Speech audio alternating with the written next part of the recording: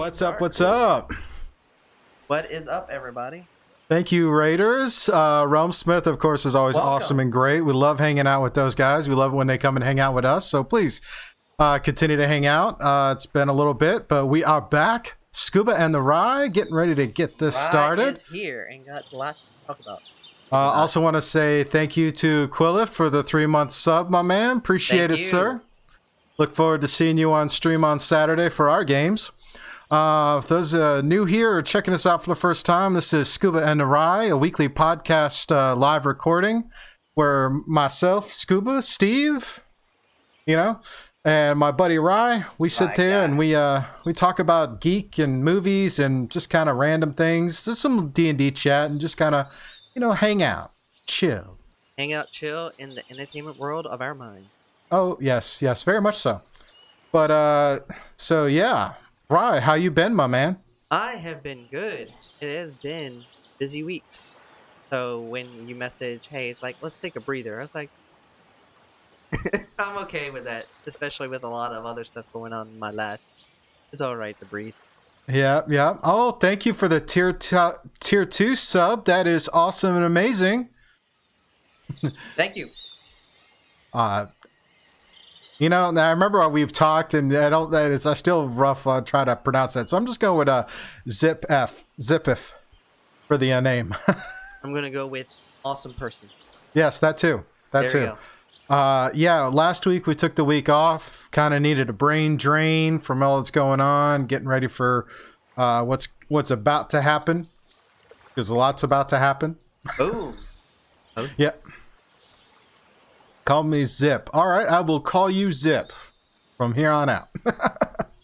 But yeah, we kind of needed to take a little break, which happens. Recharge the creative juices or whatever. Just see how things go. And now we're back, and we're gonna continue on to charge through the rest of this year because things never really end.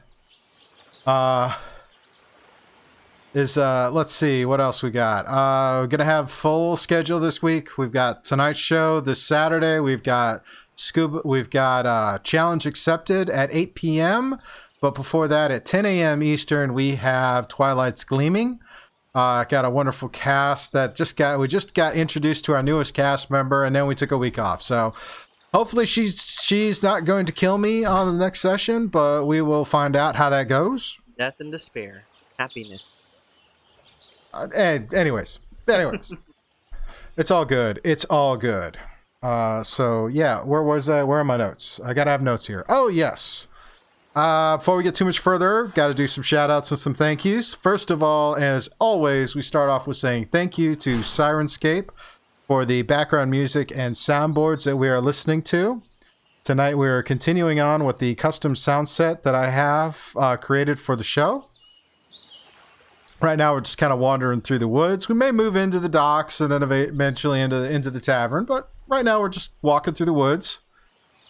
So go check out Sirenscape.com. They have hundreds of different sound sets and sound mixes that you can use for your tabletop gaming experience, or in this case, a podcast experience. So yeah, check them out. Next, of course, gotta say thank you to all of you in the community who watch us, follow us, subscribe to us on YouTube, all of that stuff. You guys are awesome and amazing, and could not do this without you. All of your support continues to keep the lights on and to keep us charging forward. So all those subscribes, follows, bits, everything is great and awesome. Also want to point out we still have our Extra Life bar up here on the top.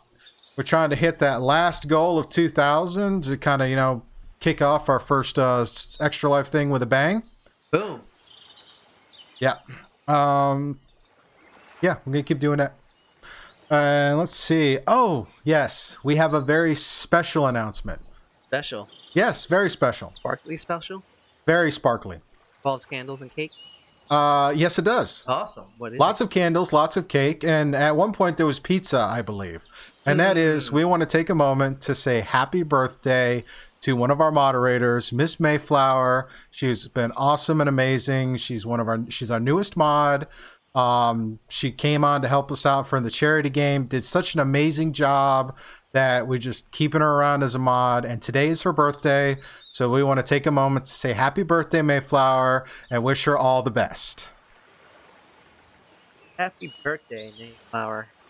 Yep. Many, many more fun birthdays ahead, hopefully. Mm-hmm. So, yeah, I think that's our, that's it for the announcement side of things. So we can move into the what's up side of things. What it has been happening. Well, we've got 2 weeks of stuff to talk about for the what's up, but I got one major thing that kind of go on. And One major. yeah, well, you know, lots of great things. You didn't think I was just going to take a week off and not come back with stuff, right?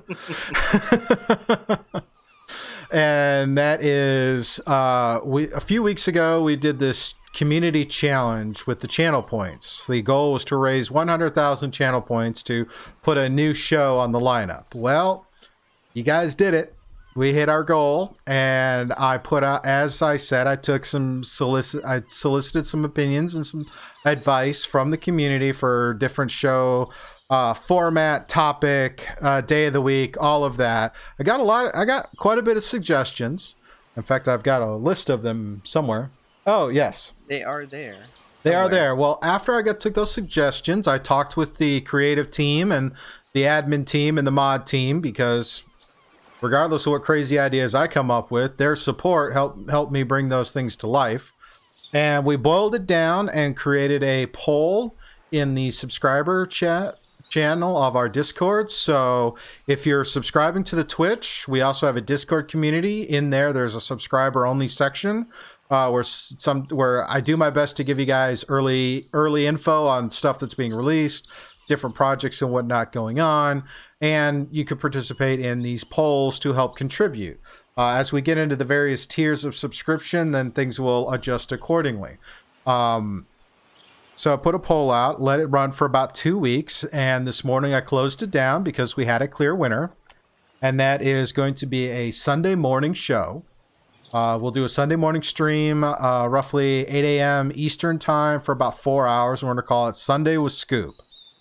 This is going to be kind of it's going to be a lot of different things, because a lot of these ideas that we got are ones that are great for a short term, but not really good for a long term. And I'm trying to think of something long term. So I'm taking some inspiration from some other channels that I watch and really enjoy, and figure, you know, sit, chill, have coffee, do whatever. Some of those suggestions was do another long form D&D show. As much as I would love to, that is a lot of work to prep up for and find a cast and all of that. So maybe in the future. Right now, let me get the 2 games I've got going right now on stream on top of all the other games I do, before I worry about adding in another long form D&D game. There was a suggestion for a DM tips, adventure prep, and Q&A. That is going to be a part of Sunday with Scoob, where we could talk about recapping my games for the previous week, any and all the sessions I'm allowed to talk about, as well as talk about some ideas and brainstorming future things that my cast will encounter. I don't know. I'm trying to think of a nice way to say it. I don't want to scare them, but I want to, you know, keep that mystery there. Because, you know, it's always fun. It's always fun. Another suggestion was for a D&D battle pit, a PvP or PvE style arena battles. Again, that sounds really cool, but that is a lot of setup to do. And it's not very good for a long form thing. I mean, eventually you're going to kind of run out of people who want to just jump into a battle pit. As I said, though, a weekly recap on D&D stuff. So again, the Sunday with Scoob, maybe, or even here if we see some really cool things. Like I know recently we had Rime of the Frost Maiden just dropped from Wizards of the Coast. Pre-orders for the new source book, Tasha's Cauldron of Everything, because that's due to come out in November. So we've only got a few weeks before we get yet another book from WotC, from Wizards of the Coast. So all the fun. And from what I'm hearing, there's a lot of really cool things in that book. Some stuff that I'm sure some of my home games will be like, oh, we want this. Let's see. One of the suggestions was to do a top 5 discussion show. Again, probably going to be something I may do with Sunday with Scoob. I'm probably going to do video game plays, chill, just chatting, whatever's going on based on interaction with the chat and what I feel like and have prepped up to do. But it's more or less supposed to be kind of a hangout, less scripted format. Not that I think any of my shows are scripted. I don't have a writing team locked in the closet somewhere, do I, Rye? No, we kind of locked the hordes of elves in the backyard. Maybe. Oh. We're not in Barovia, right? I don't know. Okay. There's a lot of grass, though. There is a lot of grass, and it is surprisingly green. Green is good, supposedly, but it's going to start changing. Yes, that's right. Yeah, I stepped outside I stepped outside. This sounds so bad. I stepped outside for the first time in a few days, and was like, "Whoa, it's not like stupid hot. What happened?" It dropped fast. As someone said, I saw somewhere online, it went from 90 to 60, like they were spotting a Virginia State Trooper on the road. Anybody from Virginia will understand that joke. Anybody who's used to speed traps will understand that joke. That is not purely a Virginia thing. Shout out to you, Emporia. Shout out to you. The last suggestion was a scuba tries, where I would try something new and weird and different and unique, or whatever the suggestion was. And I don't know what crazy psychopath put that in that list, but we'll see what comes up. Maybe involved a Rye and a guy. Yeah, I may even paint some minis or some stuff, or do. It's really kind of supposed to be kind of open, chit chat, hang out, and just kind of go from there. The idea is like you get up in the morning, you're gonna have your coffee or whatever coffee approximate drink you drink, because, and just kind of hang out. So, and we had some suggestion for various time slots, but settled on the Sunday morning chill kind of deal. Other than that, I heard from my mechanic on my Jeep, because a few weeks ago the shifter cable on my Jeep broke and had to have it towed to the shop, and they called me up and was like, hey, it's going to cost this much to fix, and oh, by the way, the part's on back order. And I was like, really? What's the bad news? Well, there's this, and of course, that's an open-ended question. But I got a call today saying they are going to be just about done with my Jeep and should be able to pick it up on Thursday. The frustrating thing is I needed to have the brakes done, and they wanted to charge me something like $570 to do the rotors and pads on the rear brakes of my Jeep. And I'm like, really? I spent $200 for the parts just to replace the front ones, and you wanted me to spend another $500? So I told them, don't do it. Just replace the shifter cable and maybe one other thing. I got a call from him today. It's like, well, remember we talked about, you said don't do anything else but the shifter cable? I said, yeah. He was like, well, while they had it on the lift, they went ahead and did the brakes. I went, what? What? You did what? So, yeah. Gotta love mechanics. Yeah, mechanics. Gotta love and they was like, oh, wait, here is something more. Well, they also wanted me to do like the drivetrain fluid, the transmission fluid, power steering fluid. That was like another $700 to replace those. I'm like, really? I'm sorry. Yeah. But yeah, wait a minute, there's more. Yeah, I know, right?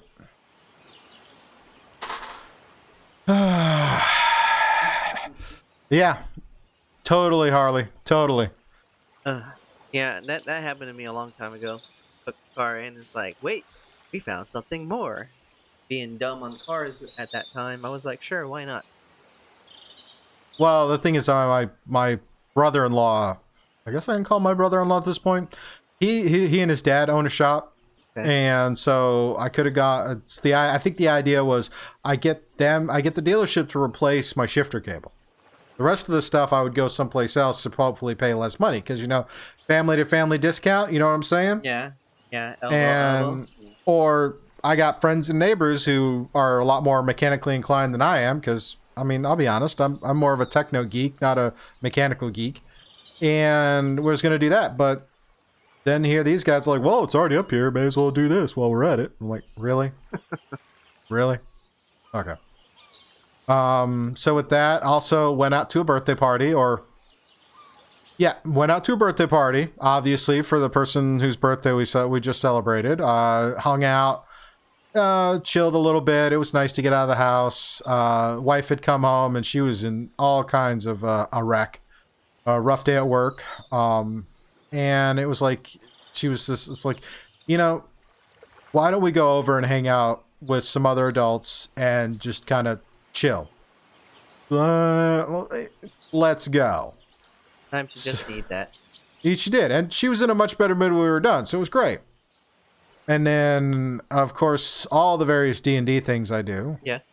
But last weekend was the D&D celebration weekend, which was 3 days of just pure D&D awesome. It was a lot of fun. There was a lot of great panels. A couple of them I missed because, when the panel came on, I had to go do stuff away from the computer. So I missed a couple, but I have the links for them in my YouTube feed, so I'm going to be able to watch them. One of them was how to be a designer or get published on things, and which is something I would like to get into, considering I spend so much time messing with D&D now. It's like, let's do that. Yeah. That could be fun. Good fun. But I had to go do the dad thing and pick my son up from work, so I had to miss the panel. Where's he working at now? Same place, but he's only getting a few hours here and there a week. But so bowling alleys are open now? Yeah, they're at half capacity. Okay, I need to go bowling then. Yeah, good luck. Well, I was talking with my old league buddies, and we're like, all right, they're going to run the league every other week, or they're going to have all 32 teams, but half are on 1 week, half are on the next week. So they're hopscotching every other week they play because per the COVID restrictions, you can't have all the lanes booked up because you got to have separation from everybody. Yes. So, and you can't bring anybody else in because we used to have kids hanging out there, spouses, elderly family members, and just, it was a big community thing. I mean, anybody who's spent a lot of time at bowling alleys knows they're more of a community chill than anything else. And occasionally a musical will break out if you watch Grease or some other things, but it's irrelevant. Hey, when you get those musicals, you got to break out in some song and dance. Yeah. That birthday's coming up too. She gives me shit. She gives me a hard time for it every year. And you know who I'm talking about because now I remembered. Not that I ever really forget because it's the day before Marine Corps birthday, but that's a whole nother thing. Actually, no, it's the day after Marine Corps birthday. I'm lucky I get 2 birthdays a year. I get my birthday and then I get Marine Corps birthday, but I digress. Dip.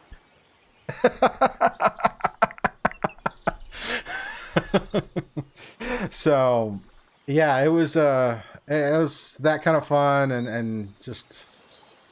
and then people come over and we play games, and I think I had people come over last Sunday so we could do our monthly thing, continuing to crawl through Dungeon of the Mad Mage. And I got off of that and I jumped on to check in with the Discord to see what was going on. And then it was like, hey, you want to run an encounter with me? Sure, why not? Start running an encounter. 2:00 in the morning rolls around. It's like, I'm tired. They walk away. They didn't die. I'm going to bed. Seriously. Just give up. No more, please. No more. I walked 4 creatures into camp. Right? 4 creatures into camp. And 12 players in the initiative against 4 creatures. Creatures didn't die. They managed to blind everybody, and then at that point I was like, I'm tired. I want to go to bed. So the creatures turn around and walk out. and one of them made it out. The other three didn't. So I guess it was a win for the players, Maybe. considering they were fighting them in the middle of a blizzard and they were all blinded. Always bringing in some. Hey, we had a snowball fight the other day. I brought in these new creatures called snow golems. Man, that totally messed them up. It's like, we weren't prepared for this. Well, a couple of them, it's like they're like, yeah, stabby stuff, yeah. I'm like, all right, snow creatures. They're made out of snow. It's like, all right, I strike. The sword passes right through, no visible effect. The immediate response right after was, well, I'm useless in this fight. And then a little while later, somebody else comes in, almost text for text. I do this, and I'm like, it has no visible effect. Well, I'm useless in this fight. It's just like, oh, I guess it's sit back, drink, and just hope for the best. not so much. Hey, Shad, hi, welcome back, my man. 3 monks. Oh, yeah. But watch some movies, watch some TV. Yes, I do watch TV. Oh, what's that? Hey, thank you for the follow, Ferocious. Thank you. Glad we're enjoyable. So welcome to the fam. Let's see, I think it's pretty much what I've been up to the last couple of weeks. Yeah, I haven't really gone anywhere. I am glad now it's like 60, 70 degrees out instead of like 100 stupid. Well, yeah, this is the kind of weather I like to run in. I love running in the cooler weather. So maybe I can get out into the shop and start putting the shop together so I can start making sawdust and some other things. Room, flick flack. Bang, Oh, ball. thank you, Miss K. I appreciate that. I hope people have fun, but wait till we get to State of Game and we can talk more about D&D. In the meantime, Rye, tell us, my man, what you've been up to the last couple of weeks. What have I been up to? And like I told Scuba all the time, I had to do some bullet points because there's a lot of stuff going on, so I can't remember it all. But in the 2 weeks, everybody knows I'm going to grad school, so lots of reading. Trust me, lots of reading. And it's very curious, which if y'all were listening to the beginning, it's how the reading is paralleling a lot of the stuff I'm watching. So it's actually helping me connect the dots in some of the stuff I'm reading because it crosses my mind sometimes and I have to go back and read. But it's always good to have something to compare to. It helps bridge the gaps. Got some the new furniture. If y'all remember back in July, I got a new living room set for my parents for the retirement. It finally came in last week, so we got a new furniture set. So it's all nice and newness in the house. The work side, it's just training mode every day. Either training somebody or being trained. That is the life of a trainer, which is good because I'm going to be a teacher and educator. So the more I get to train, the more levels of knowledge and power I gain along with the school. I also finished reading the Elton John biography book right here. Just finished it. It was a very good read. And the next biography I'm going to be reading is on Robin Williams. So that'll be another good read. Did some IKEA shopping, and Scuba, when you walk in IKEA, you can't walk out empty-handed. I challenge that. Change my mind. Yeah. I believe you can walk into IKEA and walk out without taking anything with you. I always fail, but I didn't say that walk in and walk out without spending money. yeah. I just said you can walk in and walk out without carrying anything out with you. Oh, touche. I see what you did there. But yeah, I went to IKEA, got a few gandering ideas and some more stuff for the house. But at the same time, we moseyed out to Chesapeake and tried some new Mexican called La Hacienda. It's over there by the Kroger Marketplace on Battlefield. Oh, okay. It's actually pretty good. So I would recommend it to anybody in the area that likes Mexican. Want to try it one day, Scuba? We can go try it. It's a lot like our old buddy Craiglet. I'm always down for Mexican. Always down for Mexican. Give me a day and I'll pick you up. We can stroll out there. Make it another kind of like little outing. Me. lost my train of thought when I'm staring at stuff. Other things is a while back I decided to do like a 20 series on the Book of Face, which was albums, and then I Speak got up a little bit more, okay. Ryan. You're starting to fade in and out. All I got right, you all in right. my head. Okay, that's good. That's good. Keep me going. Keep me flowing. I also finished up a while back. I did a 20 for 20 series on the Book of Face, where I did 20 albums in 20 days, and then I got the idea to do 20 songs in 20 days. So I finished that up. It's like 20 impactful songs that I like. Decided to put together a playlist on Spotify, so I'm gonna share that out in the chat later on for anybody that has a Spotify account. Can grab on that playlist and enjoy the wisdoms of the rhyme music. Um, Football's back, and me and Scuba's team have started out 2-0. I'm a Packers fan, diehard Cheesehead, Cheese Nation. He's a Seahawks fan, and our teams are currently tearing up the NFL in the first couple weeks. So yeah, Russell Wilson for MVP. You heard it here. And also a couple funny and failures over the last couple days. One today, which we were just conversing over on the messenger, how I failed in trying to secure a pre-order of the Xbox Series X. Oh yeah. One of the failures broke my Chrome, so I had to reinstall Chrome on my computer. And the other funny is when I went running over the weekend, I usually listen to my Spotify, account. I have my Spotify account linked to my Google Minis at home. So when I was listening, all of a sudden it flipped from the alternative rock station to Keith Urban. And I'm like, what is going on? So then I was like, okay, I flipped it back, played a little bit more, and it flipped to George Strait. I was like, what's going on, Scuba? And then I looked and I saw what it said. It said living room Google Mini. I was like, oh, okay. So I flipped it to my YouTube account and listened to music. I thought I'd save that funny for the day. Oh, that is good. It's like I was listening. Somebody walks in the living room. I don't like that song. Hey, play this instead. Oh yeah, it was kind of funny. It was very just funny. kind of funny. Yeah, haunted headphones. Totally. Totally.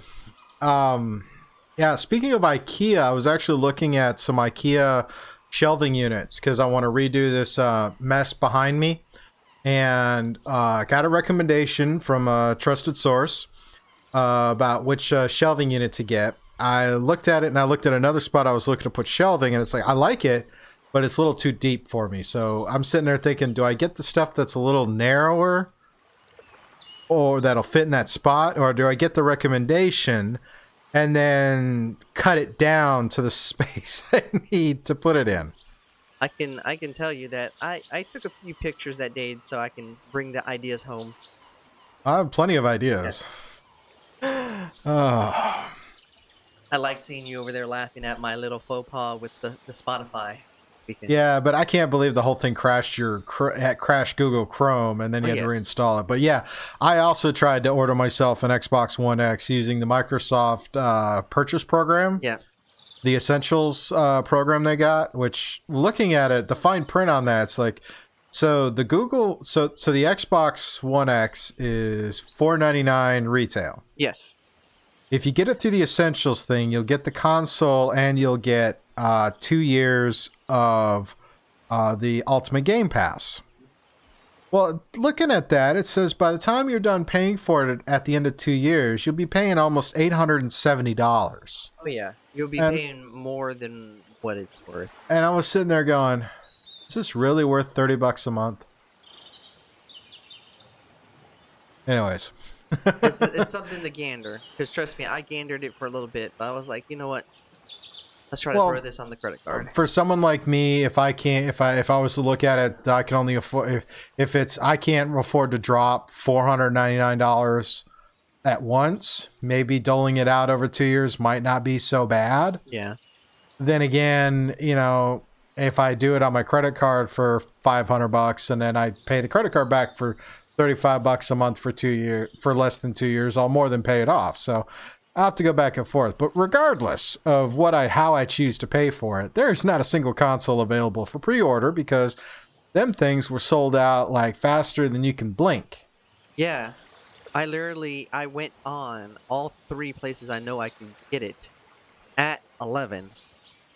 By the time the website worked, they were gone. So Well, at least it's not the dumpster fire that was the PlayStation yeah, pre-orders. yeah, that one was all. That was just a straight up dumpster fire. Yeah. But yeah, Because I mean, their PlayStation house was, we're pre-orders are open. Oh, everybody was just like nuts. I'm gonna roll the dice. Probably wait till the 10th. If not, mid next year. Yeah, I'm gonna wait. I mean, it's sold out. I mean, I'll wait. I may be able to go onto Amazon and pre-order it, and then just deal with it there. So, but who knows? Like we were talking earlier before the show. A lot of games are gonna be either in parallel release with the new gen, the current gen, or you can get the up converted copy or whatever copy how Xbox is doing it if you purchase it on your one. So, I think waiting might be the worst. It won't be so bad. Yeah. Especially knowing that Miles Morales and Horizon 2 is going to be on the PS4. I can wait.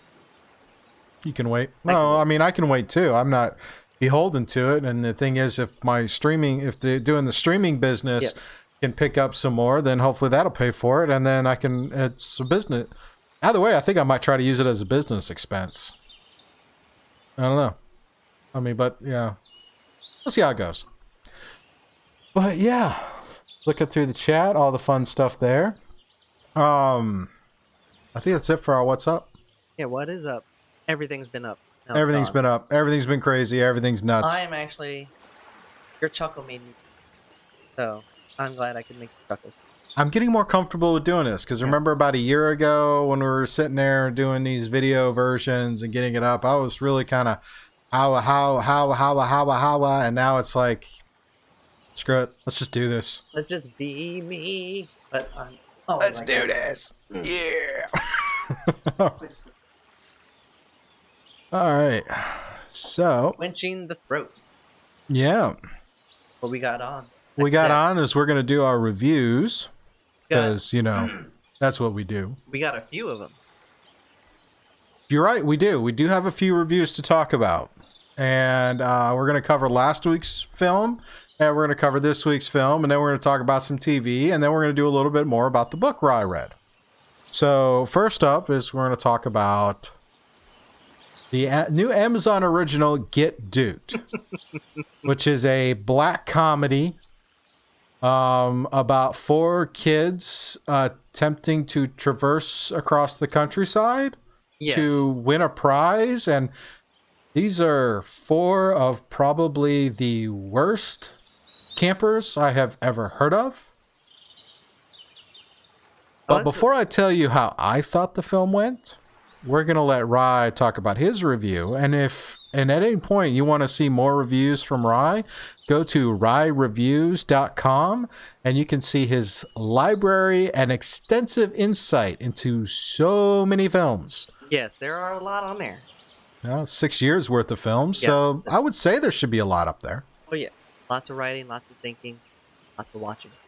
So, Rye, tell me about Get Duked and fill in where I left off before we get to anything else. Get Duked is, as you said, is an Amazon original. So it is available on Amazon Prime for free because it is an Amazon film. And it follows 4 boys as they trek across the Scotland Highlands as they trek to claim what they call the Duke of Edinburgh Award when they trek across this highland. So if they make it all the way through, they get an award that has been an establishment based on something. But it's less about that and more about these 4 boys as they get caught in a certain hijinks, and it's following them on this journey as they are being chased through the wilderness by this mysterious huntsman that wants to kill them for some reason. Or that's what you find off the bat. You're not really sure why, but they basically have to survive this crazy cycle onslaught of this huntsman chasing them down on this Duke of Edinburgh apartment. And like you said, these 4 boys do not know one lick about going on trails, hiking, or anything. But at the same time, it's less about that, and it's about the dark satire combined with British humor. And from the beginning, this film does take a very slow, methodical pace in getting into the point of the film. Um, but what it does is that it does a good layering of providing indifference of British society through the eyes of the poor, dysfunctional youths. And as you watch this film go along, it mixes in a lot of British humor. And if anybody's familiar with British humor, it's very dry, it's very blunt. It doesn't take the approach like American comedy does, where it utilizes body humor or physical humor or any kind of like typical slapstick haha humor. It's very just dry. They kind of you have to, as you put it, understand the conversation and understand society in Great Britain for it to actually take place. So in the beginning of this film, if you're not very familiar with British comedy, it might take a while to understand what the heck's going on. But once the huntsman gets into the picture, that's where all the craziness starts to ensue. And that's where the conflict of the youngful angst youth, and the traditional norms of what this trek is supposed to be collide. But they do it through a very satirical manner. For three-fourths of this, two-thirds of this film, it works. I think the first two-thirds of this film, it does a great job in layering dark humor, the satire, and the conflict of old versus new. This Huntsman youth, but they a very obnoxious and sometimes outrageous way. And then that's what happens in the last part of the film is where the outrageousness starts to go way too off, and they start to just throw in randomness and craziness that sometimes doesn't make any sense, but it doesn't really take away from the craziness of four boys, because I think the highlight of the film is watching the camaraderie of these four boys all come together, and actually by the time they reach the end of the journey, they kind of learn something, even though it's kind of hard to tell. Um, but overall, once it gets into the climax, it does bring full circle that point of the British society and the conflict of the youth and traditions that are happening over there. But it kind of ends on a convenient note that might take away from the overall experience. Your take. First, quick thing, Rye. You want to make sure you keep talking directly toward the mic because as you Okay. were back and forth, your voice was kind of going in and out, so it was really hard to kind of catch you. I shall remember that. Yep. All right. So that being said, yeah, if you got a good distance and talk at the mic, then Okay. it'll stick to it and it doesn't fluctuate as much. That being said, Get Duked. Yeah, I hated it. Straight up. Yep. I hated this. I went through the whole film and at several points it was just like I can't. Now, it wasn't for lack of trying.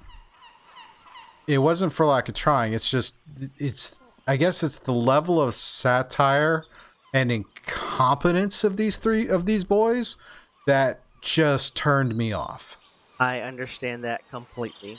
I mean, now there was another really bad film we watched a month or so ago that was a Netflix original. And it was kind of like a date movie type thing where these two people are just bumbling idiots who just get caught up in this whole thing. I'd have to say this it's a tough call as far as which one of these I disliked more, but I got some of the British humor, and it was funny seeing some people I've seen in some other more serious, dramatic stuff in here, just doing this kind of comedic role. It wasn't bad, but I just had a hard time with the principal cast, and because of that, I really just did not enjoy the film too much because it was just wow. Oh yeah, I completely understand your point because these four boys, it's pretty much you either eat the pie or throw it away, because it's the kind of humor where um that you're either going to enjoy parts of it or you're not going to enjoy any of it. And I can definitely agree with you, especially in the last third, because it gets crazy in the last third. It does. I yeah. saw bits and bits. I was going through part of it. It does get really wild, and then the end, and it was just like, oh, It's a very convenient wrap up, but it's the satire that kind of keeps it together, and at times it does make a point at times, but overall, yeah, it does is very disjointed. did not did not like it. I would give it a 2 out of 5 because it is a good the dialogue. There are elements of the dialogue. There are elements of just how crazy shenanigans. But for me, the principal cast is what really drove me from hating it. Rye, what was the final score for your review? My final score is I think, like I said, I enjoyed the first 2/3 of the film, and it does do a good job of clashing new versus old, especially within a British society that some people outside might not be familiar with. But that last third brings it down from an overall enjoyment. So I gave it a 3.5 out of 5 matinee. Okay. But it is on Amazon Prime. By all means, go check it out. This did come out originally with the Sundance Festival a year ago, and it was renamed to Get Duked. Oh yeah. It critically, it's not that bad from some of that stuff, so it's worth giving it a shot. And I mean, And definitely, if you do like British humor, you might get a kick out of some of the scenes in here.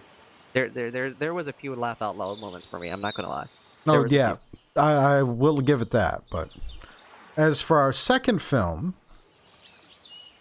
we have a Netflix film called The Devil All the Time. This one's a kind of a period piece set in a post World War II. Oh yeah.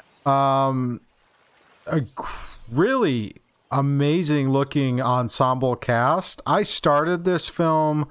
I'll be honest, I didn't finish it. It just didn't grab my attention to watch it all the way through when I tried to watch it the first time.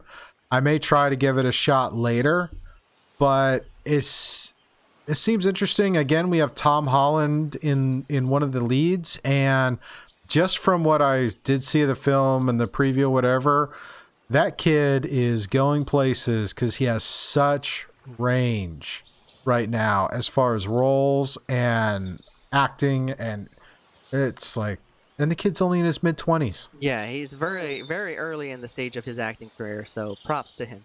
Oh yeah. So Rye, take it away, my man. Tell me about The Devil at All Time. The Devil All the Time is a Netflix original, so it's up on Netflix, and it stars Tom Holland as Arvin Russell.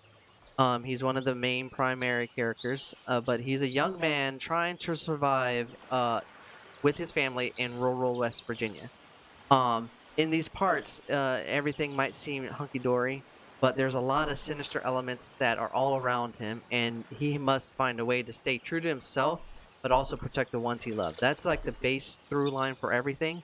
But the overall journey of this film encompasses a lot of different storylines, a lot of different time jumps, because it goes back and forth in time, especially in the first half.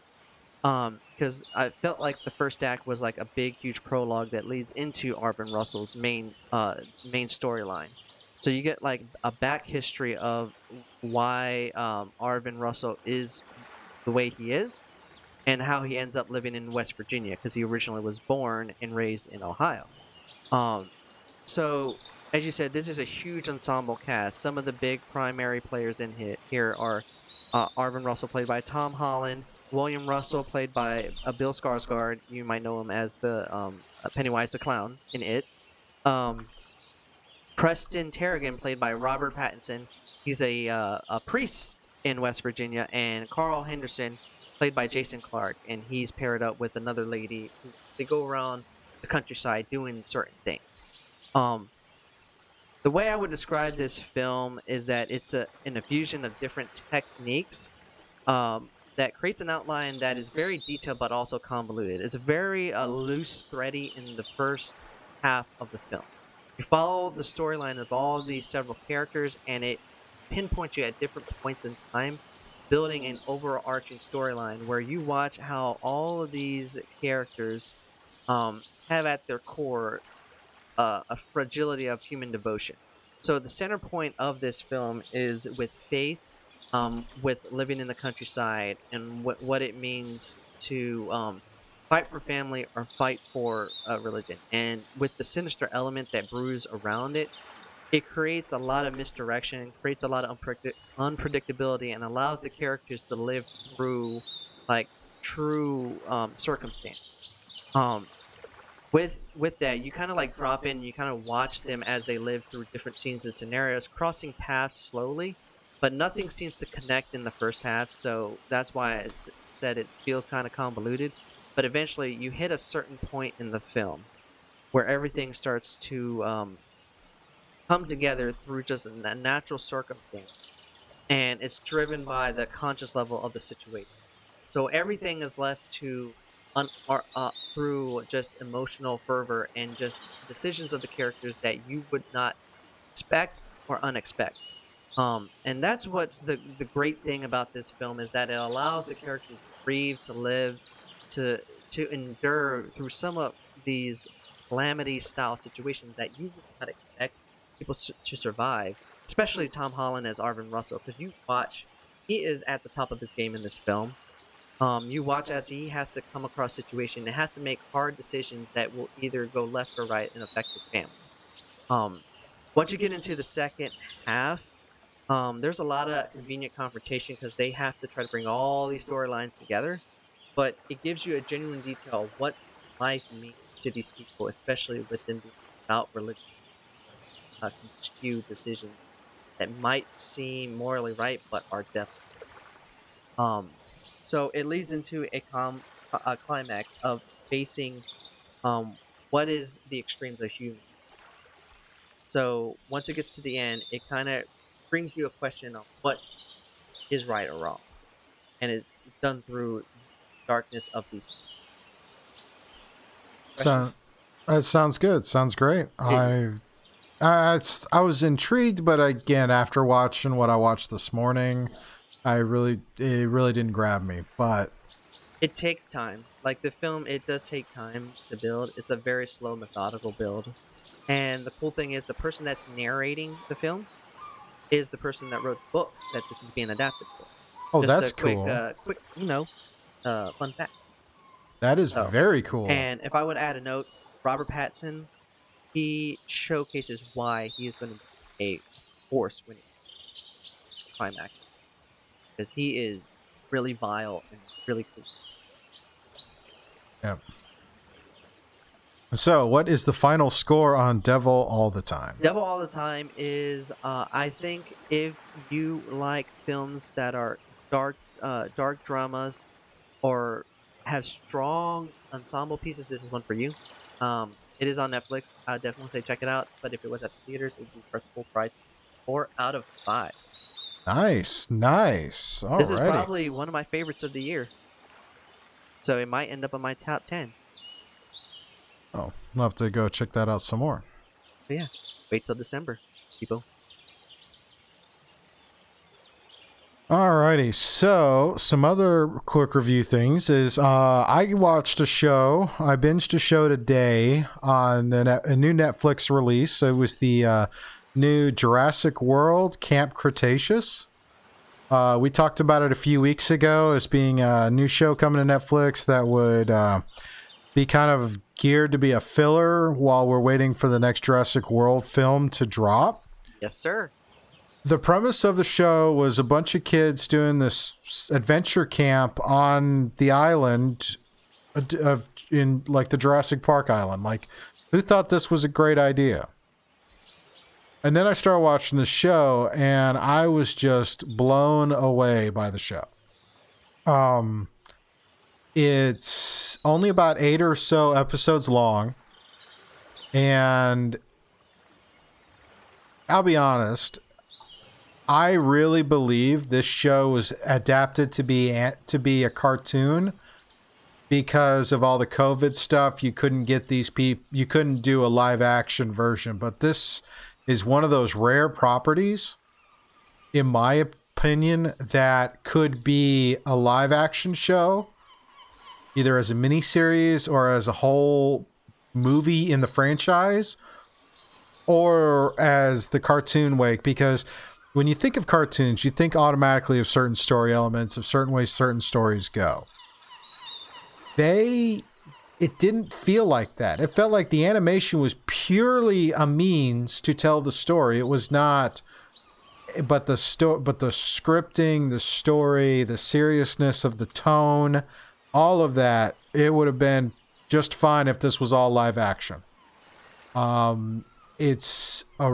found it was really good, and I would strongly urge to watch it. I would give it a full 4 out of 5.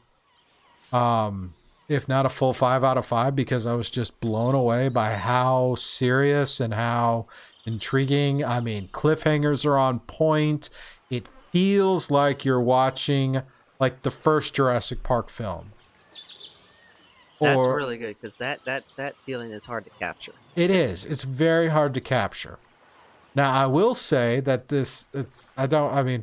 little bit of a spoiler warning, so I'm going to do something I saw somebody do. I'm going to hold my finger up, and this is going to be spoilers.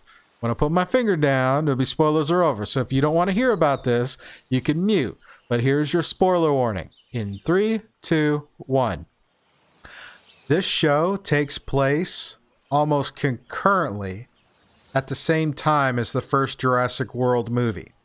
They reproduce key elements of the movie in Camp Cretaceous, and it isn't, because you're wondering, okay, where is this taking place? When is this taking place? And then certain events start happening, and all of a sudden, oh, this is at the same time, the same day, just from a different perspective. That's pretty cool. In my book, it was wild. I'm not going to tell you how it ended or how it cliffhangered for a new season, but each episode cliffhanger was great. And also they managed to capture all the cool things from the first Jurassic World, but also introduce a different antagonist for the cast that wasn't one of the main ones in the Jurassic World movie that came out. But can't stress it enough. Go watch it. I got through it in about 3 hours. Great film. Okay, spoilers are done. So now we're back to our regularly scheduled. Try to be as spoiler-free as possible. But go check it out. It's on Netflix. There's another film coming out on Netflix that actually drops tomorrow that we're both going to watch because I'm really excited to see this. And is the new Sherlock Holmes film. What was it again, Rye? Enola Holmes. Enola Holmes. Follows the sister of Sherlock and I forget his older brother. Myron or Iron? It's Myrecroft or something. I can't Minecraft. Yeah, Minecraft and Sherlock's younger sister, and Sherlock is portrayed by Henry Cavill. So I am so looking forward to watching that tomorrow. Oh yeah, it's the next film review on deck. There might be a second one, but that's the main one. So that's what I had got in for some shows. The games over the weekend were great for D&D stuff, but one last review, and that is, Rye, tell us about the Elton John biography that you read. Elton John biography, right here, people. So the Elton John biography is titled Me, and it basically goes through his whole entire life, pre-music career, during his music career, and his latter half. And it's told through a conversational approach, and it really details in nitty-gritty everything that he went through, highs and lows, his strained relationship with his mother, how coincidentally he came across lyrics written by his main writer and how that led to his stardom, and then all the drug use, all the relationship faux pas, and then in the later half of his career when he settled down, he started doing shows in Vegas, and how he fought off cancer. So I think it was a good, fun ride, and it was what I appreciated about it was the frankness of the story. He was upfront. He didn't bounce around. He didn't try to butter it up. He told it like it is. He told it frank, and he told it in a very British, haughty way. So it's kind of funny reading the book with a little bit of the British slang in there. But overall, it was a fun biography. If I would do it on the rating scale of the movie scale, I'd say it's a 4 out of 5. Awesome. Awesome. Awesome. Awesome. Awesome. So, you have to go pick that up. Alrighty. Take a breath, take a breather, and we are going to move into State of Game. State of Game. Point in the show, we're talking about the various games we're playing and what games we are involved in. Obviously, I spend a lot of my time rolling dice, but Rye spends his time playing video games. Yes, I do. And occasionally I play video games too. And I actually have a video game to talk about. I know Rye has video games to talk about. And then we can talk about D&D stuff, which I'm sure a lot of you would like to hear about all the shenanigans with D&D. So, as always... Well, actually, no. I'll do my video game, then Rye can do his, and then we'll go back to D&D. That way I get a little bit of a break. He gets to talk, back and forth. Yep. It's like Pong. Beep, Pong. beep, beep. Anyways. All right. So, I have been playing a game called Spiritfarer. It is available on the Xbox Game Pass.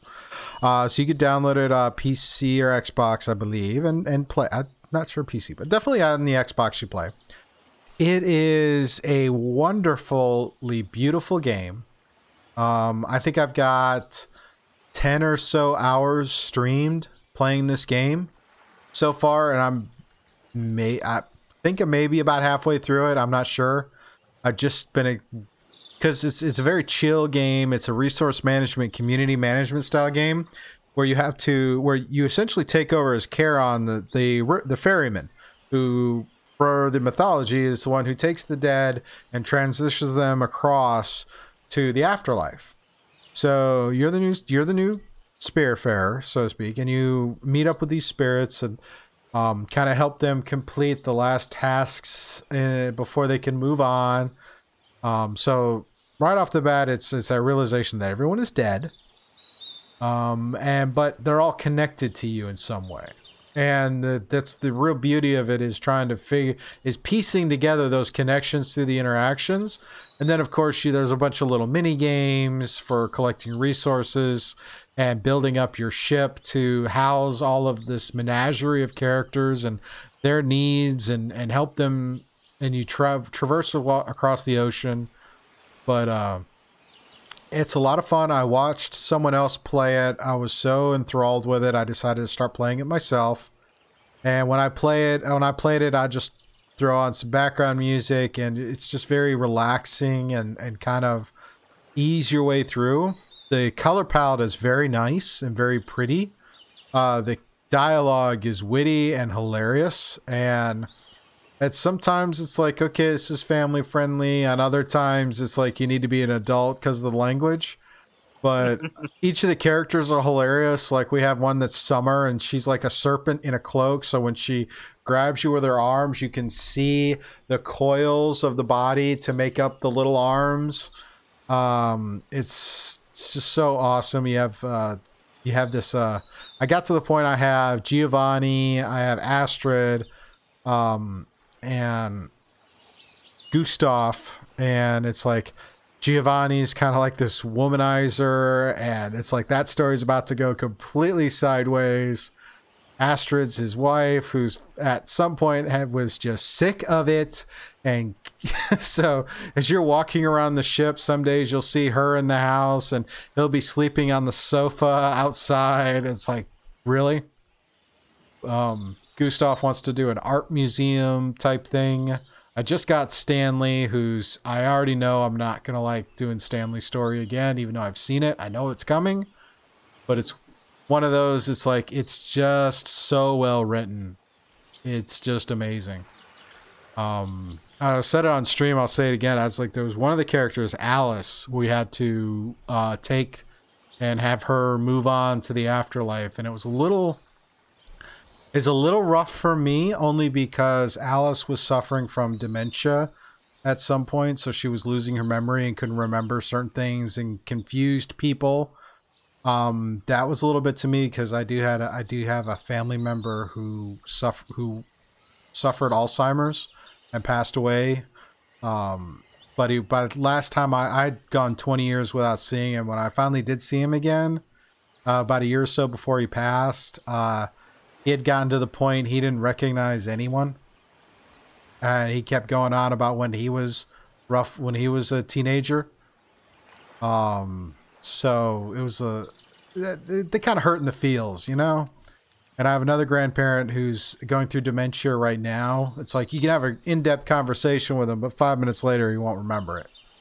But you know, it's a little rough. But I think that's one of the beauties of this game is it kind of talks about those subjects, because sometimes people kind of gloss over those subjects. Yeah, sometimes you gotta go head on topics, and a game like this is a good way to bring it in because it eases you in, it seems, and it makes you understand. But it does it in a very colorful way because the game that you're playing, it makes me want to play it.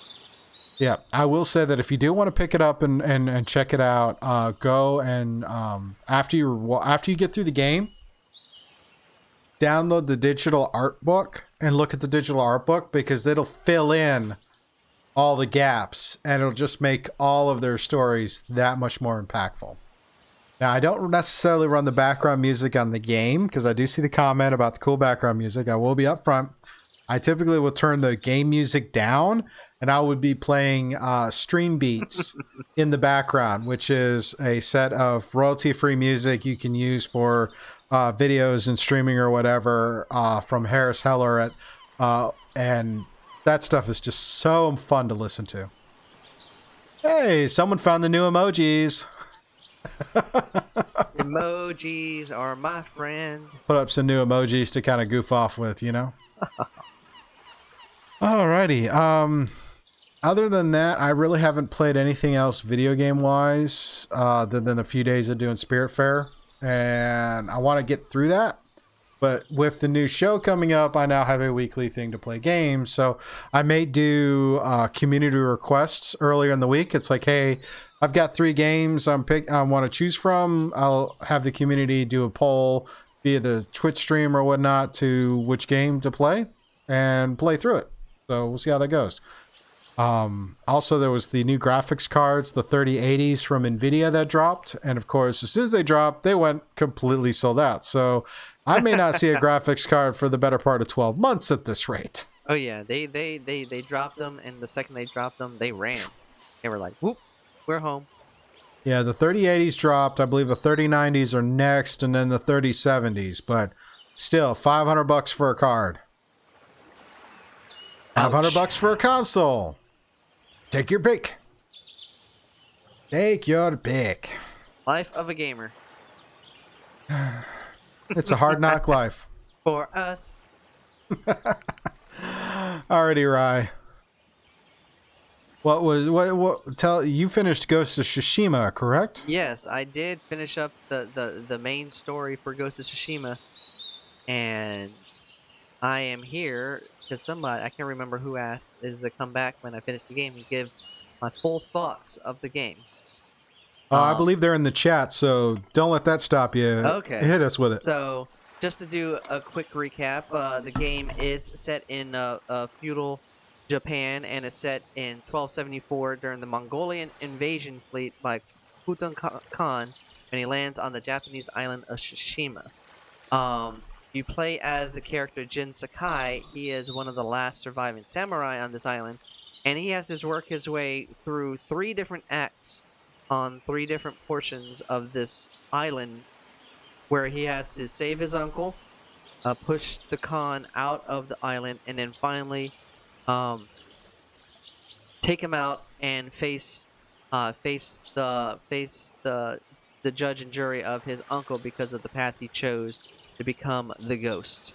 My overall impressions of this game, it's probably the most fun I had playing a game and the most in-depth in a story that I've had fun since I played The Witcher 3. I played a lot of games between, The Witcher 3 and now, but it's just the genuine living and breathing world and the aesthetic of just being able to just, go from place to place, and just the tip of like you said, Scuba, the UI is so minimalistic that it allows you to live the world, allows you to navigate, allows you to interact with characters and do missions and go and raid different Mongol camps and complete storylines with the ease of feeling like you're part of the story. And that's the one thing I appreciated with this game. A lot of the game mechanics are basic to a typical action adventure game, but that gets pushed aside because you just love living this world. So the repetition, the rudimentary typicalness that you would get in like a fetch quest on a MMO, it might get boring and dull.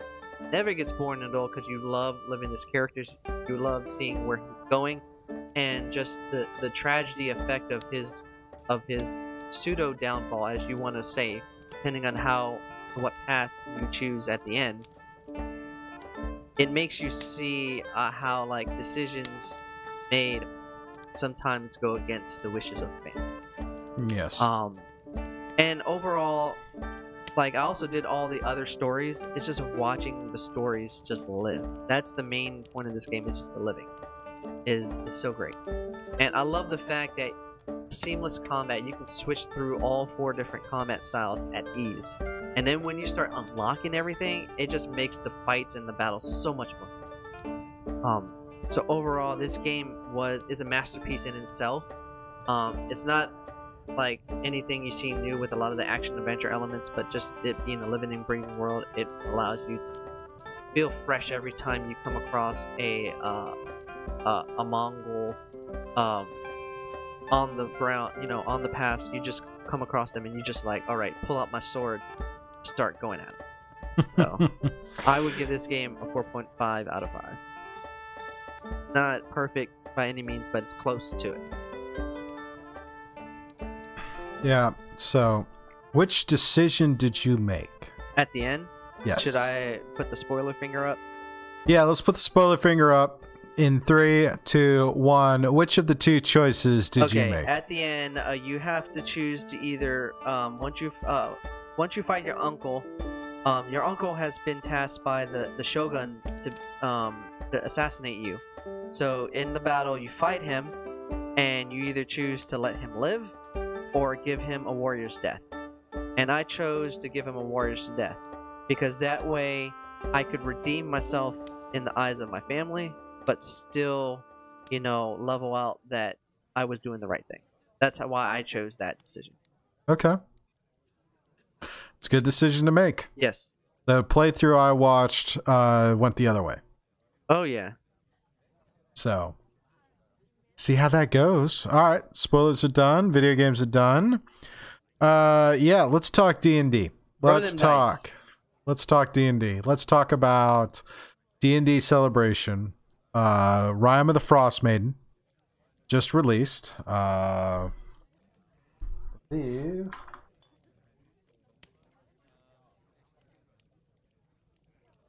copy right here. This book is amazing. 320 pages of awesome, fun, and probably one of my favorite regions of the Forgotten Realms. That's cool. And the idea is apparent from, and the D&D Celebration weekend was basically 3 days of D&D games and panels and discussions about D&D in general, inclusivity, all these various wonderful topics, great, wonderful people, and then playing various one-shots all centered in Rime of the Frost Maiden. And it was just, so much fun. If you missed any of them, go to YouTube and check them out. Quite a lot of them are there. Probably one of my favorite games of the weekend was on Sunday. Big shameless shout out to all the wonderful talent associated with Realmsmith. Is they had a session on Sunday that was great fun. The B Dave, Nora,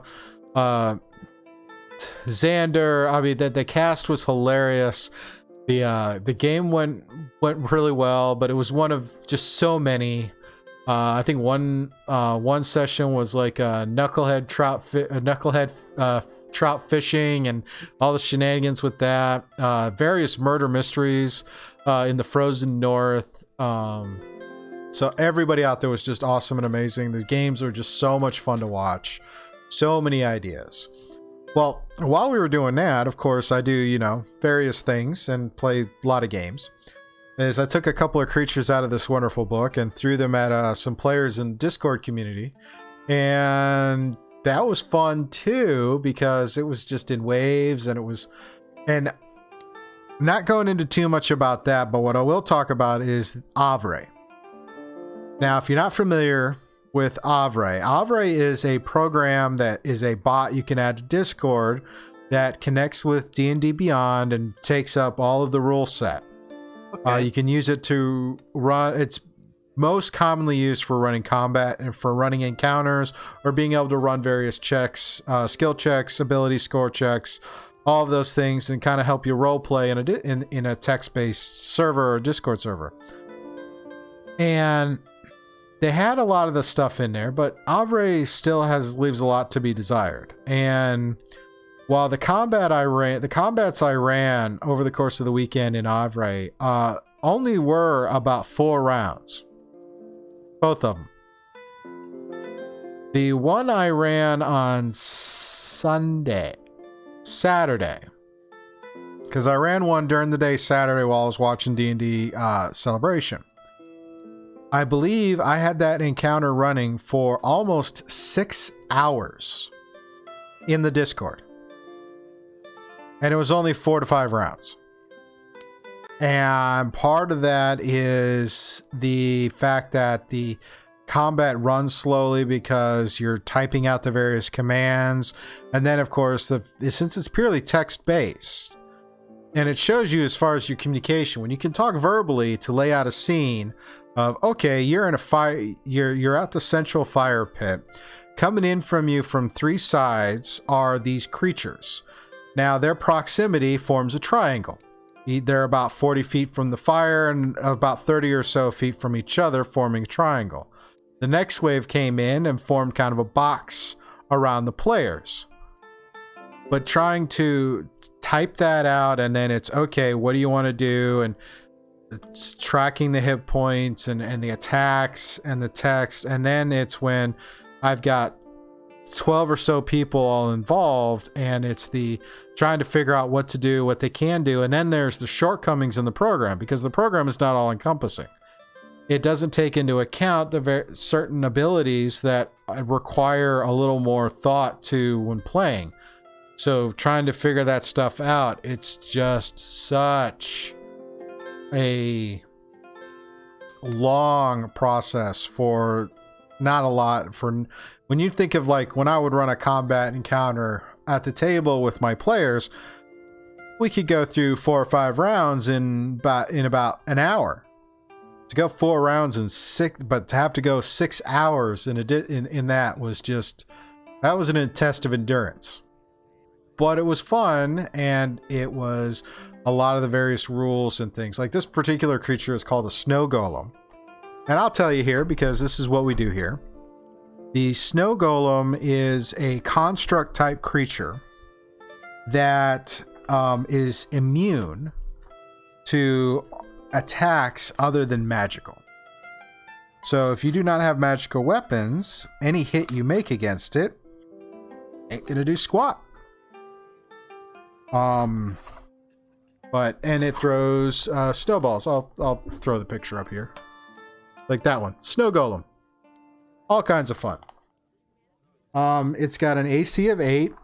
It's roughly about 40 hit points or so. But like I said, it's immune to cold, poison, bludgeoning, piercing, slashing from non-magical attacks. Now, one of the guys in the combat, at one point he was like, hey, I want to hit it with Cone of Cold. Well, that hurt it. And I said, you can certainly try. And then he sits there and replies back, so that's a no. And I was like, no. I did not say yes. I did not say you couldn't. I said you could try. And he did it, and of course, healed the snow golem for the amount of damage he thought he was doing. It was beautiful. But a couple of players, it was the working through the combat, trying to run the commands and rerolls and all that stuff. It was just so crazy. Yep, a cold attack against the snowman. I will give props to one of my players in that encounter. They were a rogue with no with 2 slashing weapons, and they had a magical weapon, but it wasn't queued up right, and so we just kind of skipped over it.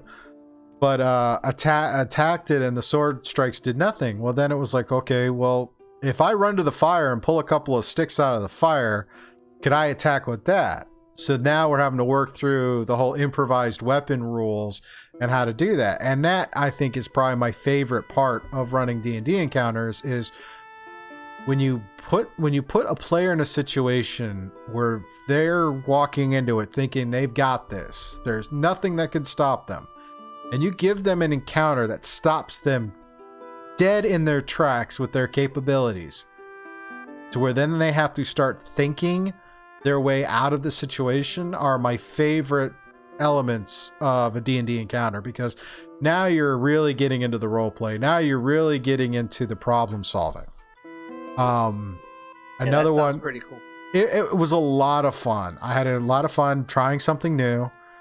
And then Sunday, after my home session, which they got a little bit further in the Mad Mage's dungeon, they got to the point they killed some Grex, found some coward hiding in a corner who had inadvertently attracted the Grex or woke the Grex or summoned the Grex, something.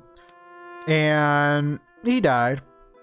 And then as party was circling back around to search, they realized that a couple of cairn crawlers had come and started feasting on the bodies of the goblins and bugbears they killed in the previous session, and just left the bodies lying about the dungeon.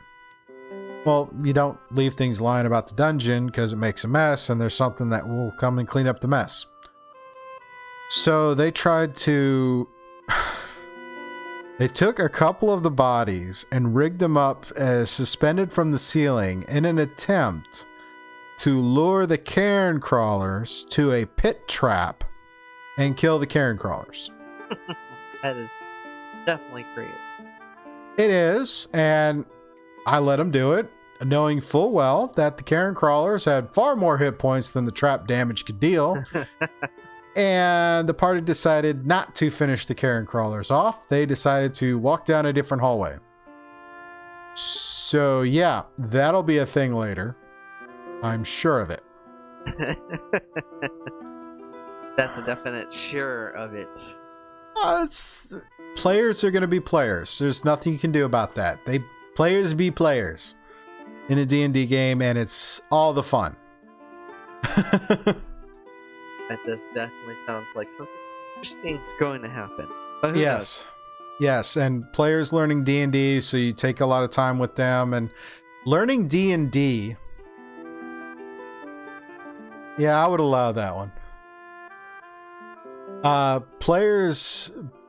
New players learning D&D is always something, and there's a difference in learning D&D, and then there's learning D&D with using Avre on Discord. 2 very different skill sets.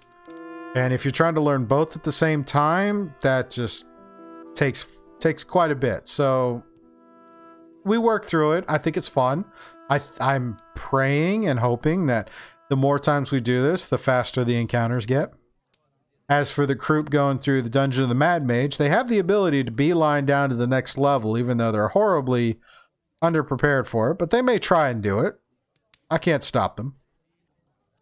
I could, but where would be the fun in that? Exactly.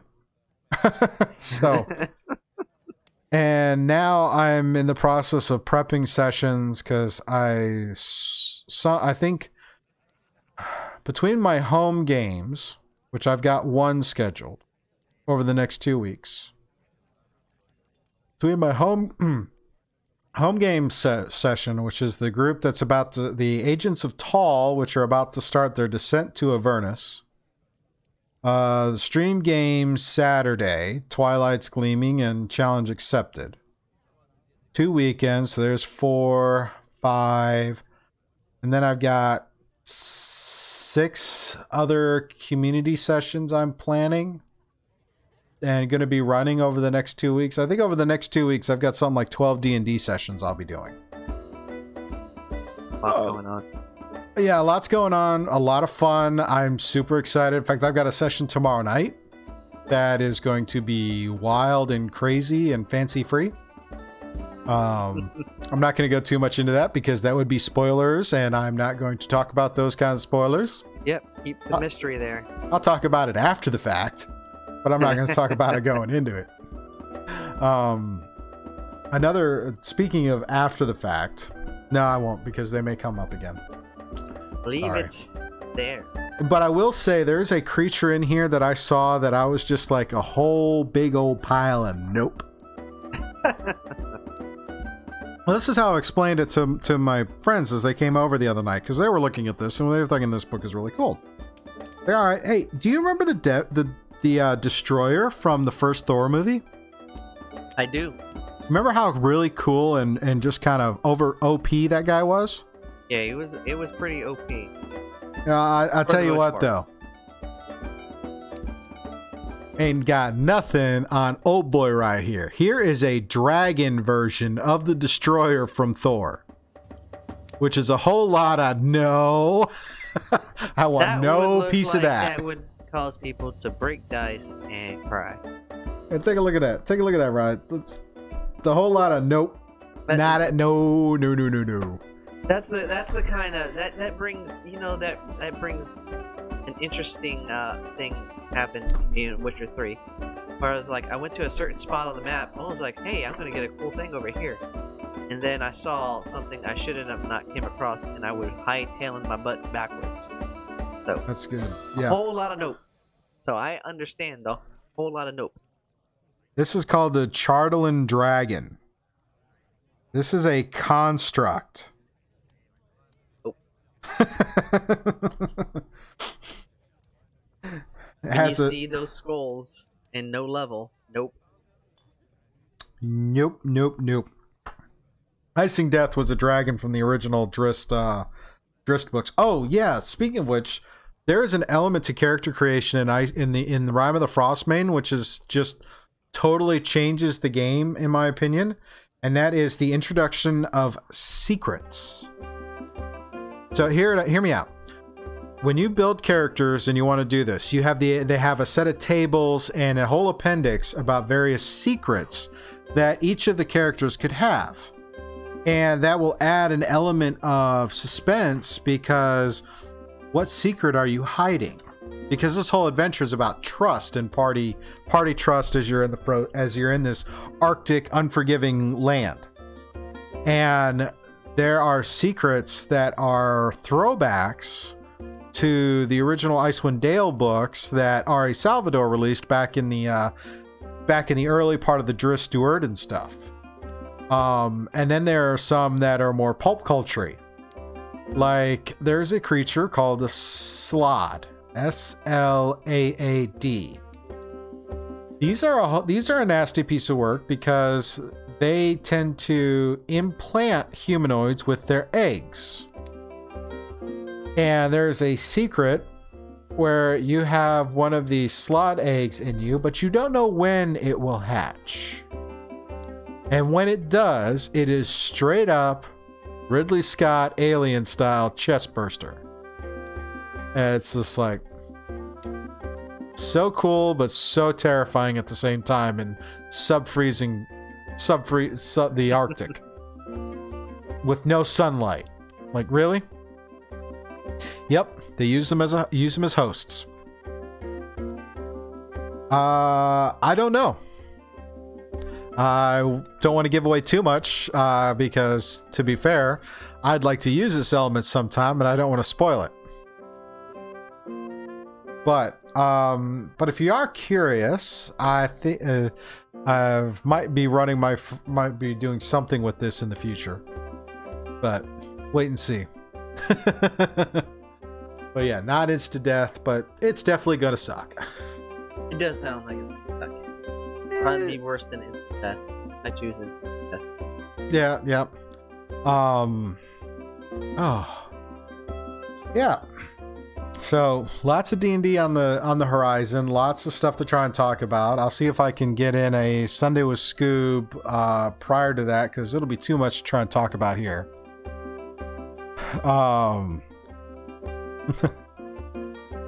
Oh yeah, what's that joke? What's the internal temperature of a tauntaun? It's lukewarm.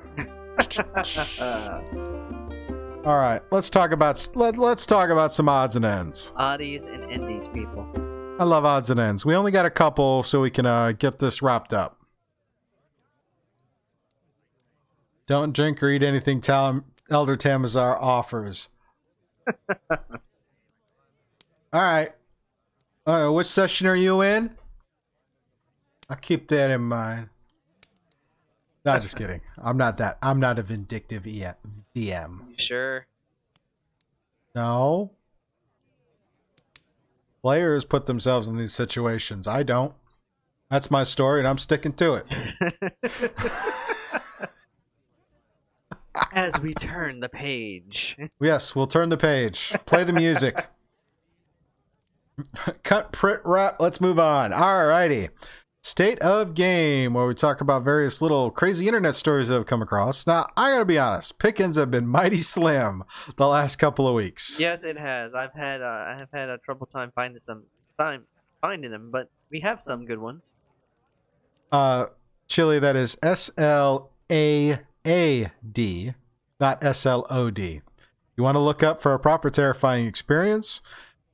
Use the correct spelling, because there's not just one, but there's 6 different flavors of them. I don't need that many flavors. I just need one. Yeah. Alrighty. So, odds and ends. Our first story is remember a little bit ago, CBS released their CBS All Access, where you could see the CBS library, and that's where Star Trek has made its return and is experiencing some well-needed and appreciated growth in the franchise. Yes, sir. Well, next year, CBS All Access will be rebranded as Paramount Plus. And it will be expanding to include all of the IPs that are related to that. This is actually in preparation for when it will launch internationally. Specifically, it'll launch in Australia, Latin America, and the Nordics next year. Ryan, you got any other thoughts on this one? It's an interesting thing, and it's actually going to expand, the CBS content, because instead of just focusing on just what CBS has, which they have, news, sports, different kind of entertainment, it's going to bring in original content and expanded content that Paramount has. So I think it's another drop in a hat with the streaming services. So it's another one of the big studios expanding their reach through the streaming world, and it's just going to create another kind of hodgepodge of, is this going to be worth watching, along with the plethora of other streaming services out there? Not to mention, it's just going to add another dollar amount to the already increasing dollar amounts of all the other streaming services. So now it starts to rear its ugly head. Does the cost of all these streaming services worth it in comparison to just having cable again? But the fact that it is bringing on Paramount, it does give it a bigger recognition around the world, because everybody recognizes Paramount. So definitely with it expanding into markets in South America and other places around the world like Australia, it's going to be like, oh, Paramount has a streaming service. I remember seeing blah blah blah blah blah on here and stuff. I think it's going to be in comparison to Peacock, where it's going to offer live services at the same time with the original content. Yes, they do have several shows that are slated for strictly there, not to mention continuation of the Star Trek properties, but it'll be fun to watch. Maybe with the fact all these streaming services, cable companies will start getting smart and say, hey, we'll include the streaming service as a part of your package kind of deal. Something. We'll see how the negotiations flow on that. Oh yeah, so not to mention everything that CBS already owns with their 30,000 episode of contents between BET, CBS, Comedy Central, MTV, Nickelodeon, Paramount Pictures. Or it's going to give you some new original content, including a re-imaging of behind the music. Oh, sweet. Yeah, it would be smart to do that. I mean, I know I get the HBO Max because I pay for HBO through my cable, so maybe there'll be some more of that as we roll through this. Yeah. But our next story, because we only have 3 tonight, so I'm just letting you know now. We only got 3 based on everything else we've been talking about. 3 is probably enough. 3 is enough. So our next one is a bit of news that broke yesterday. And that is the announcement that Microsoft has made a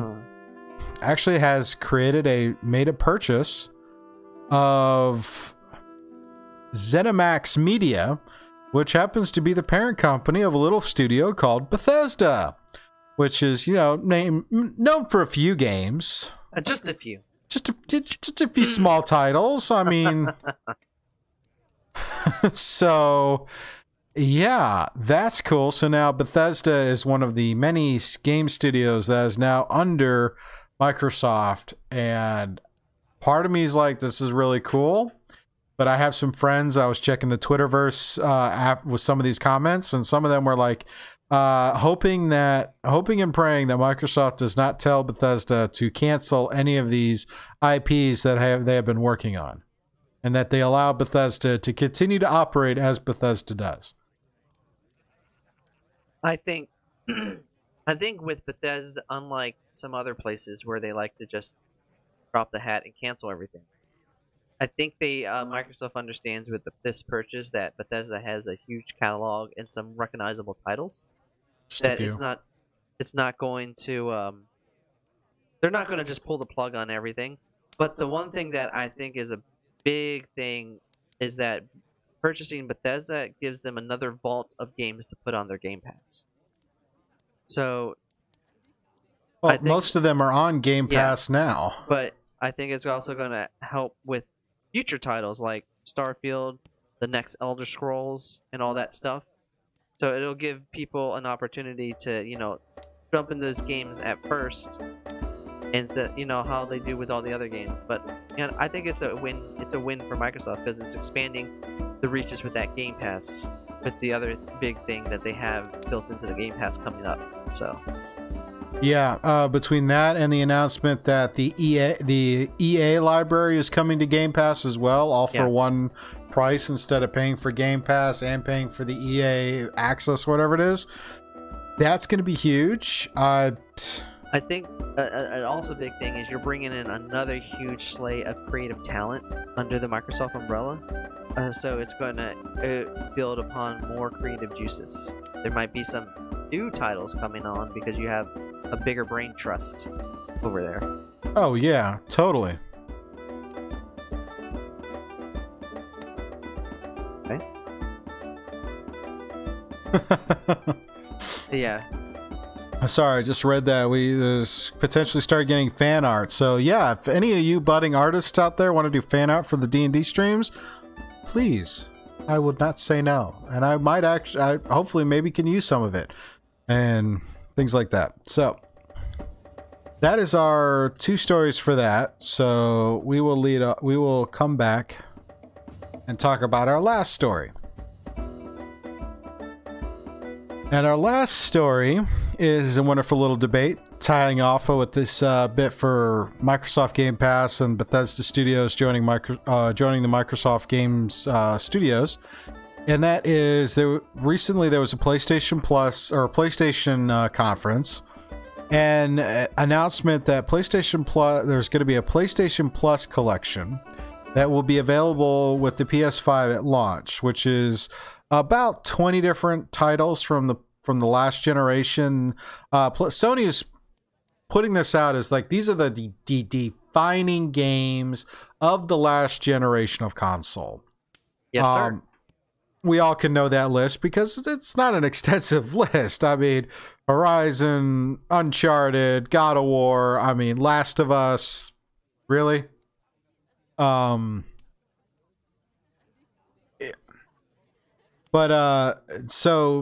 some of the initial buzz with this announcement is that this is going to be PlayStation's answer to the Microsoft Game Pass or the Xbox Game Pass platform.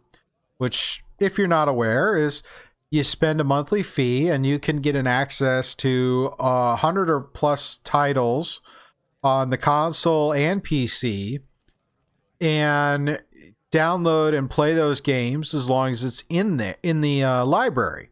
Or if you like it so much you want to purchase it, you can purchase it at a discount, or any DLC related to the game at a discount. I mean, it's a really good deal considering $15 a month for Game Pass, or $100 a title for each of the games if you wanted to get it, because you never just buy the game, you also buy the game and the season pass, because they don't release games that are 100% complete anymore. They give you most of it, and then they tell you, hey, do you want to finish this game? Buy this DLC. But that's a whole nother debate, whole nother discussion, I'm not even going there. However, we can go there one day. One day. Not today, though.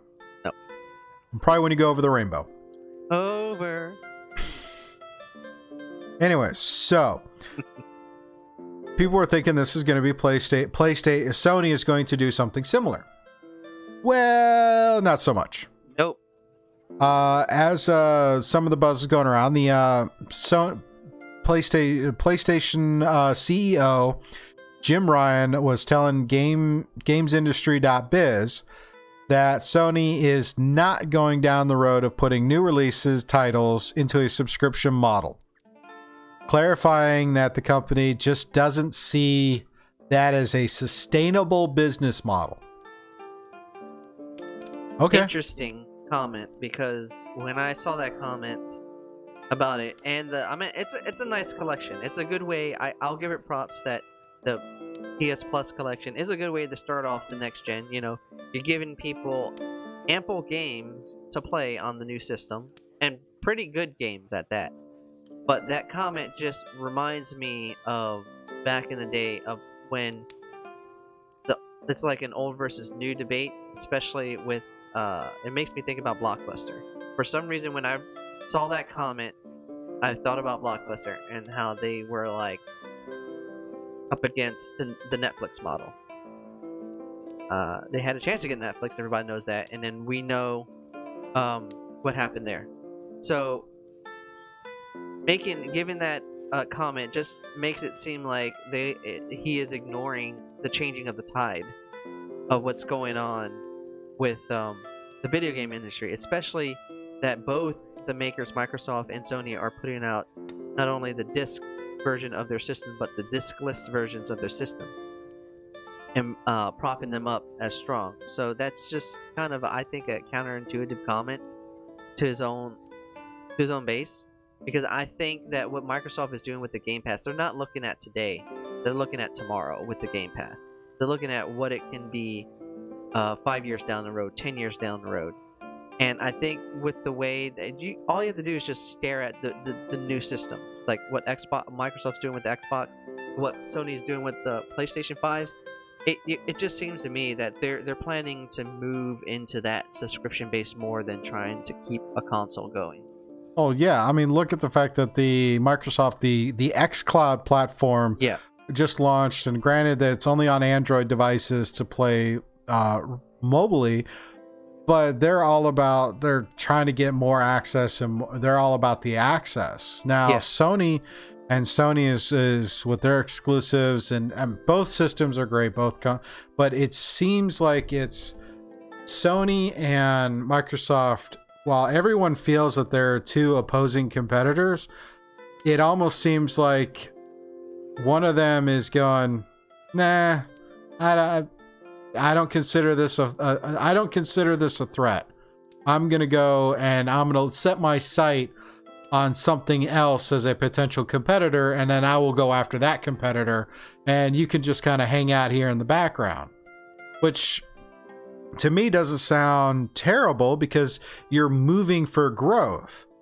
And the fact that if you take away all the arguments of purists of one system or the other, the fact that this next generation of consoles is going to have both a digital presence, or they both have their own rights. The fact that someone who really enjoys the genre or the media isn't going to care one way or the other. They will go for both.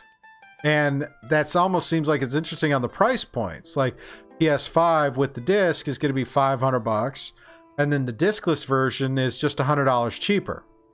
Okay. Take a look at Microsoft's consoles. The disc version, or the Series X, is $500, but the Series S is $200 cheaper. Yeah. So, and even with several people with several comments via the IGN crew and other places, and it makes sense, is if you want to be a PS5 PlayStation person, you get your PS5, great. But if you want to get a second console, the price point for the Series S is not unrealistic. And the other thing is the fact that both of them is either disc or discless. And something we were talking about prior in the pre-show was, well, let's think about this. I could go to GameStop, or I could go to Amazon, or I could go to Walmart, or any of those other places, and I can buy a game on a disc. Yeah. And I bring that sucker home, and I put the disc in, whatever. But how many of us are still actually doing that? Because we were sitting there discussing earlier. I don't remember the last time, or specifically, I bought a disc version of a game. I remember that about the same time, it was either The Witcher 3 on disc, or it was Dark Souls 3 on disc. Was the last game I bought on a disc. And even though I got The Witcher 3, a few months later, when The Witcher 3 Game of the Year edition with all the DLC dropped digitally for on a Black Friday deal, I purchased that. But I haven't bought a physical disc for a game in a couple of years. And all my game purchases have been digital. Yeah. And I think with you, we were talking about Jedi The Fallen Order was the last disc game on a disc that you bought. Yeah, that was if I recall, I was thinking through all the games I've played recently and all the games I've purchased. Switch aside, that was the last disc game, because Ghost of Tsushima was a digital download. Outer Worlds was a digital download. Devil May Cry 5 was a digital download. The last game I just bought, Tony Hawk Pro Skater 1 and 2, digital download. And even with the Switch, most of the games I play on there are just downloaded from the eShop. So, yeah, I will go with that, Ms. K. Collector's edition things, yeah, they're cool, especially that. I mean, I've gotten one collector's edition game I purchased at collector's edition, and that was Titanfall when it first came out. Yeah. So I've got the big honking statue out of it's out of frame, but it's up on my shelf. I have that big honking statue from McFarlane Toys or whoever it was for the Titanfall. It's just lovely. And yeah, most of the time when you buy the discs anyway, when you put it in, you have to download the game. So it's like worthless to get the disc. Disc drives are mechanical parts. Mechanical parts fail. SSD drives. I mean, yeah. Yep. So I've been contemplating, once I can get a hold of one of these consoles, I might be digital. I was thinking the Series X just because the hardware side of it, because I think that would be really cool. I didn't and whatnot, but I think I might maybe go I don't think I'll go Series S, because I'm more of an Xbox person anyway because of the library. Yeah. And for me, I'll pay the $15 a month for Game Pass and never have to buy another game again. Because honestly, I don't go through enough games fast enough for it to really matter, and I tend to get bored out of games really quick because I kind of need I love to play games. I like to see games through, but I have a hard time seeing a game through completion just because it seems like it's like, well, I could be doing this, or I could be working on something else, or I take a moment and life comes in and I have to focus on other things and I never come back to it. Maybe I just don't remember how to play, not in the sense of playing games, but just in the sense of play for fun. Because I think there was a quote grew up with this quote. It was like, the more complex the mind, the more the need for the simplicity of play. And I really think that I find myself, I don't know how to play anymore. I spend a lot of my time working. I mean, I get to the point, I think most everything I do is some form of work. I don't turn it off. And maybe that's a whole nother problem I have to deal with. Oh yeah, and just a side note with like just to speak on everything going digital and stuff. It's the same thing with music, with everything moving more and more towards streaming. Physical sales are dropping down, more and more every year, and like the money that like Spotify and Apple are making through their streaming services is going up. So it goes back to what Professor Shelley was mentioning, how the digital sales are going up. So wanted to point that out. It's affecting industries across the board. Well, especially now, I mean, with all of our COVID stuff, it's like, yeah, let me buy physical copies of everything, but let me forget about the one major problem with owning a physical copy of everything, and that is, where the hell are you going to put it? Yeah. Let's be real. If I bought a physical copy of every game I ever played, of which I've got physical copies of a lot of games, they take up space. Oh yeah. And then you forget about them, and then the discs, then they wear out and they get old and they can't be played anymore, and it's like, yeah, that's what. Yeah, we just like I mentioned earlier, we got a new living room set, and when I was cleaning house, I found all these old games that I don't play. hell, when I was doing some cleaning earlier this year, and it was like I had boxes of CDs from games and stuff for PC back 15, 20 years ago. And it's like, why? Yeah, That's see? a lot. 200 games, and it's a box. It's not like, oh, let me pick up this hard drive that has 200 games on it. Yep. No, here's this big honking toad I got to carry around. And like you say, you play it. Same thing with like music. If you want to listen to a CD, a lot of newer vehicles don't even have CD players. Oh, that reminds me, cool piece of tech thing. One of the guys I know, he's in the No Quarter group. His car broke down. Yeah. Ironically, because the shifter cable broke. Apparently, there's a trend right now. But he borrowed a car from a family member, and it had a tape deck in it. Oh, the tape deck. Well, here's the cool thing. He said he got an adapter for them. Now, of course, this is going to date myself, but when I'm thinking of a tape deck adapter for playing music, I'm thinking about the tape with the cord that you plug into the CD player. Yeah. Yeah. That's what I'm thinking. Like, I'm old. I get it. Bugger off. Anyways. Hey, I had it too. I'm old. I'm old too. In some degree.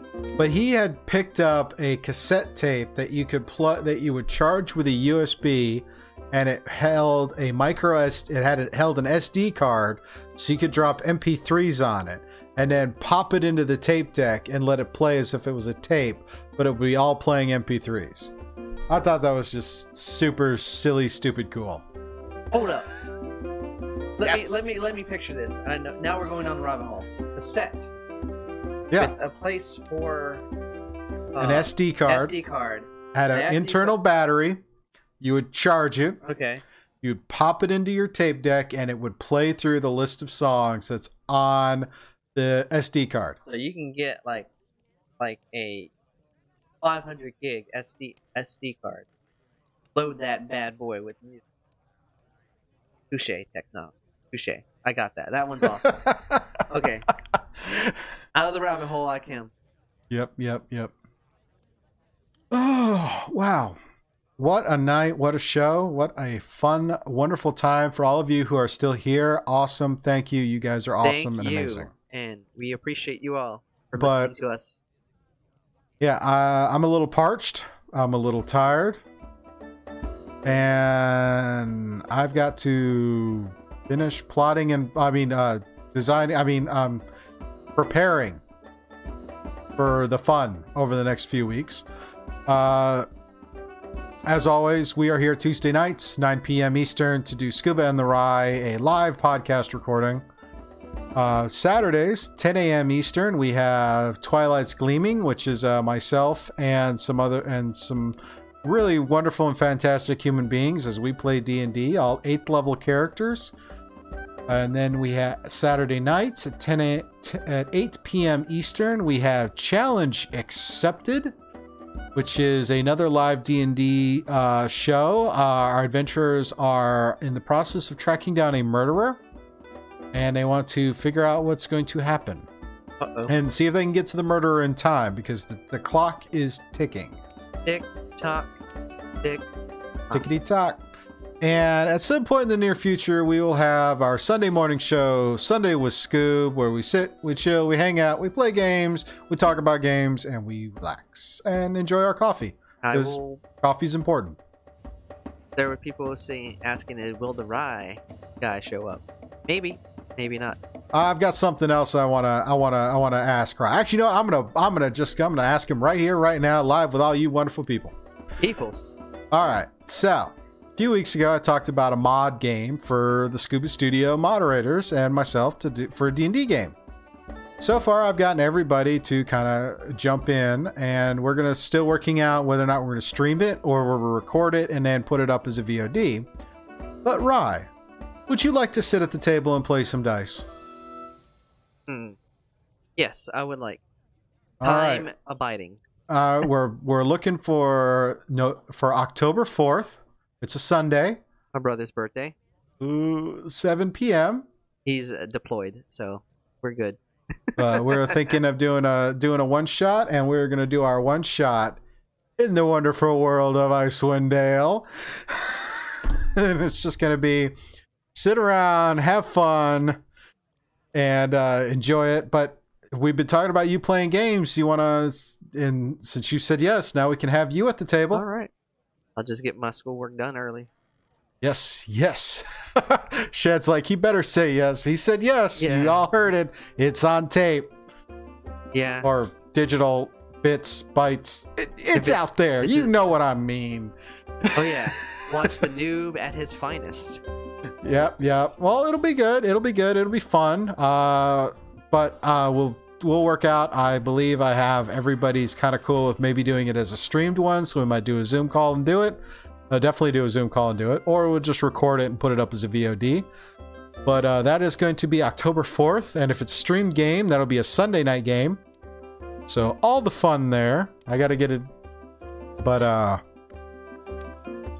signing off once again. Want to thank you to Ferociousya for following, Zip for the tier 2 sub, and Realm, and of course, big shout out and thank you and much love to the Realmsmith community and crew for hosting us and rating us. You guys are awesome. I really enjoy all the work I do with you, and I really enjoy all the support I'm getting from all of you wonderful people out there on the internet. Please continue to, if you haven't followed yet, please follow us. If you want to support us, you can support us by subscribing here on Twitch. If you have Amazon Prime, you can use your Prime subscription to subscribe to the channel each month here on Twitch. There's also other links to show your support. We do have a merch store with cool merch. Some of the latest items that just got released is now we have phone cases where you can get that wonderful logo that you see over there. Yeah. The logo thing. The circle thing over there with the scuba face. Yeah, that one. Yeah. You can get phone cases for Samsung phones and iPhones. There's also shirts, stickers, giant mouse pads, all the love, all the fun. And with that, we will see you on our next stream. Peace. Good night, everybody.